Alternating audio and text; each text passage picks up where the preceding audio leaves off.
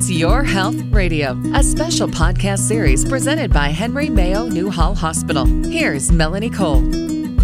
Often it's difficult to know what to say to someone who's received a cancer diagnosis, and it's also hard to know how best to support them.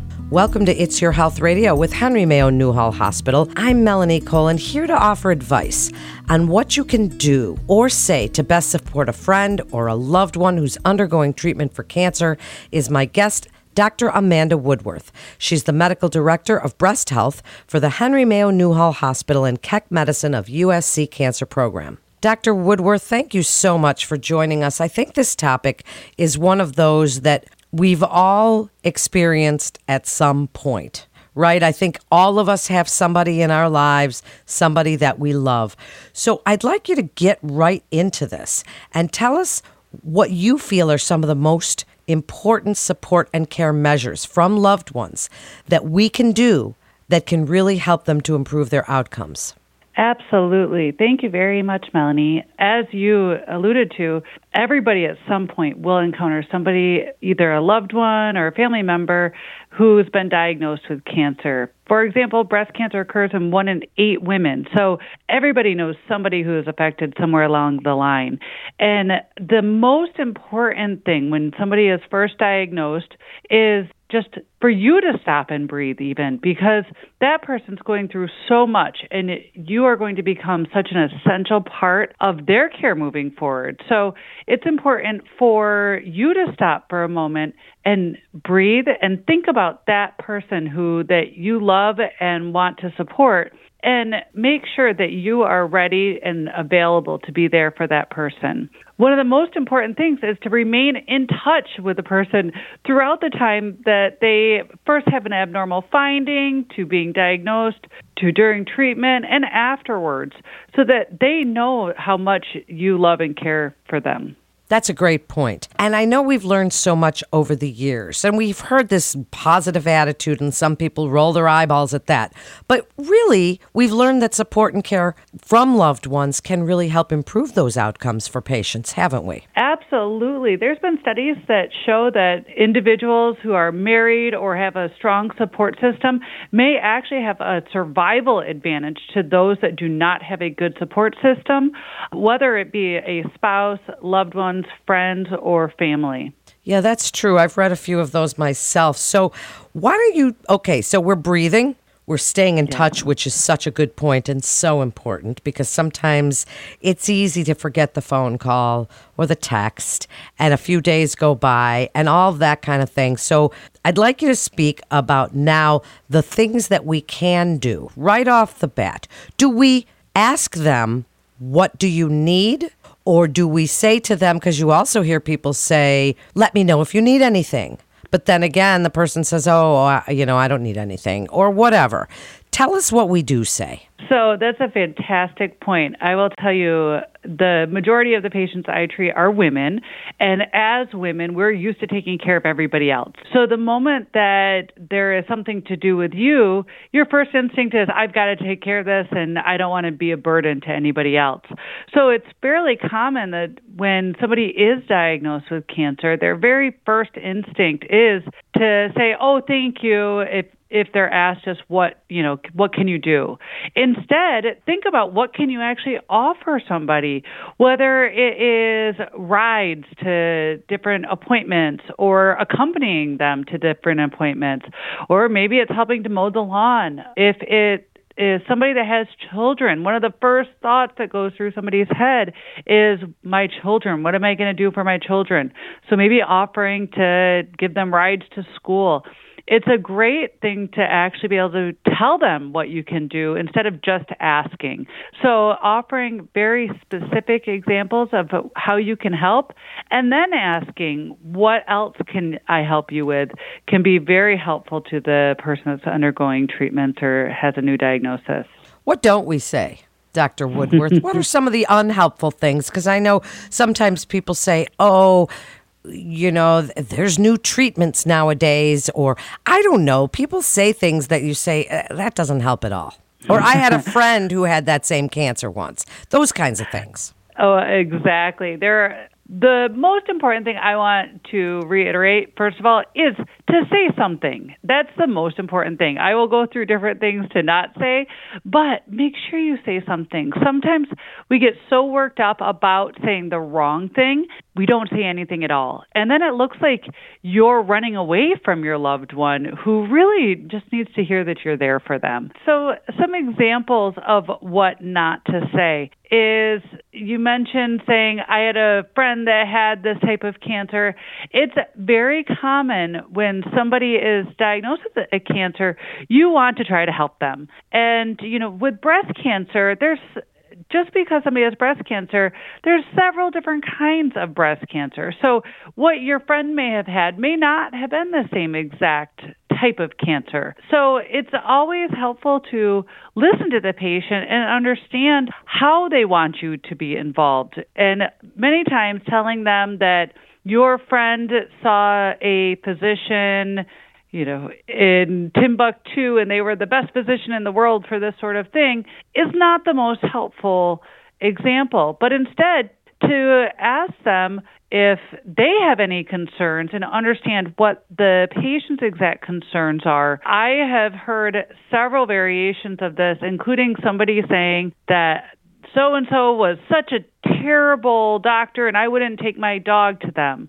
That was one person who had a not great experience with that individual, and that's not helpful to somebody who's undergoing cancer treatments and maybe saw that doctor. So be mindful that when you're speaking to a patient that they're listening to every word you say and looking for advice anywhere they can get it. So just try to be mindful of those sort of words.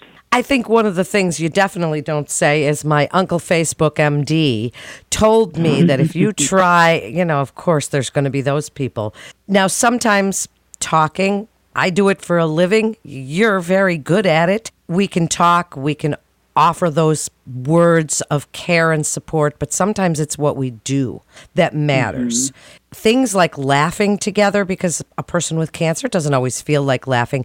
Give us some things that you think that we can do together, that whether it's asking for advice or asking for permission before we come over, or asking questions, like you said, childcare, so important.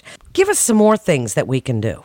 So many aspects of somebody's life really get turned upside down when they are first diagnosed with cancer. So especially somebody that is the primary caregiver in a family, they're very much concerned about how are they going to take care of their family. So some of those things, another person can help to step in, whether it's going grocery shopping for them or offering to walk the dog when they're recovering from the latest round of chemotherapy, or making a meal and bringing it over. Those are all things that can be very helpful. The other thing that is right when somebody is first diagnosed, I tell all of my patients when I'm talking to them about their new diagnosis and different treatment options to bring another set of ears. And that other set of ears is so important because having somebody there maybe taking notes so that the person that is newly diagnosed can just concentrate on listening, that is such an important thing that somebody can help somebody with, is just being there and listening. So when the individual has some time to think about what was said, there's somebody else that was there that heard the same thing, hopefully took some good notes that they can reference back to. So being there for appointments, I think, is probably one of the most important things that somebody can do.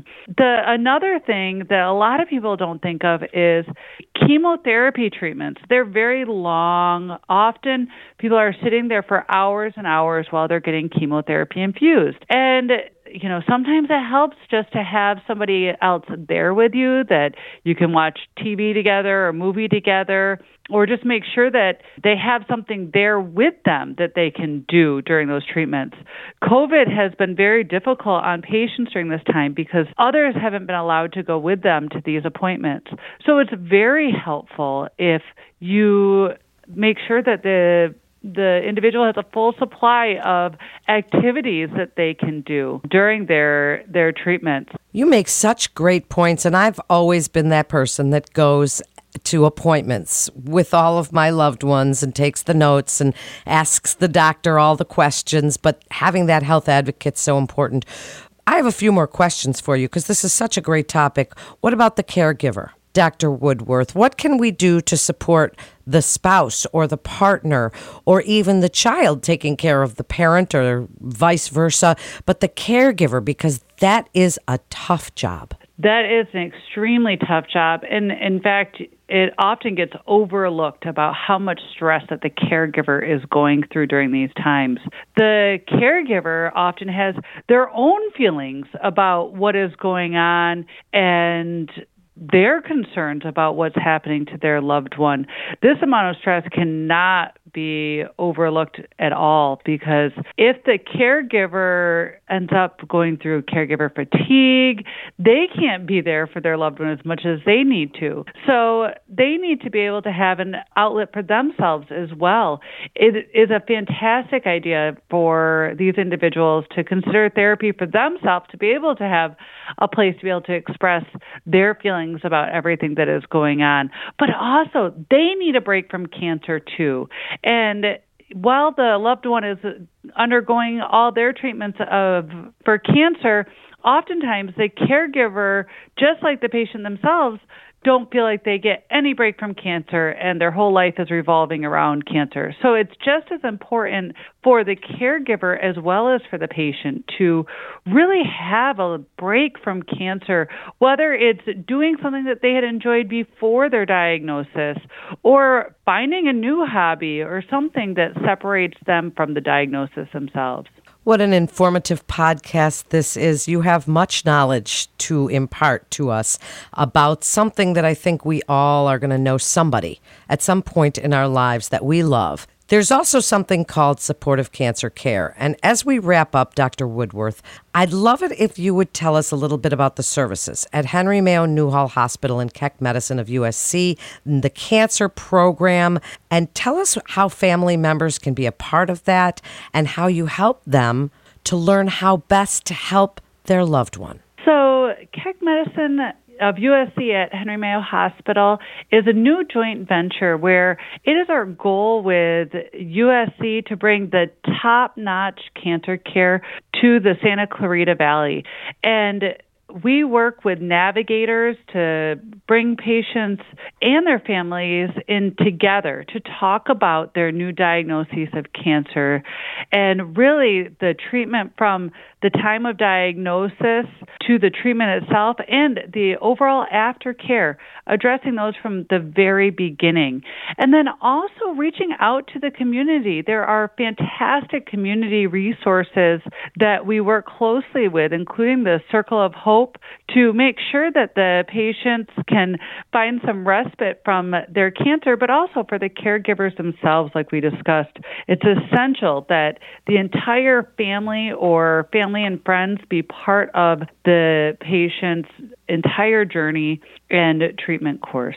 So important. Thank you so much, Dr. Woodworth, for sharing your expertise with us today. And to learn more about the Henry Mayo Newhall Hospital and Keck Medicine of USC Cancer Program, please visit henrymayo.com. That wraps up this episode of It's Your Health Radio with Henry Mayo Newhall Hospital. Please, listeners, share this show with your friends and family on your social channels. We're learning from the experts at Henry Mayo Newhall Hospital and Keck Medicine of USC together. And this is information that if you share with your friends and family, we can all help to support each other. I'm Melanie Cole.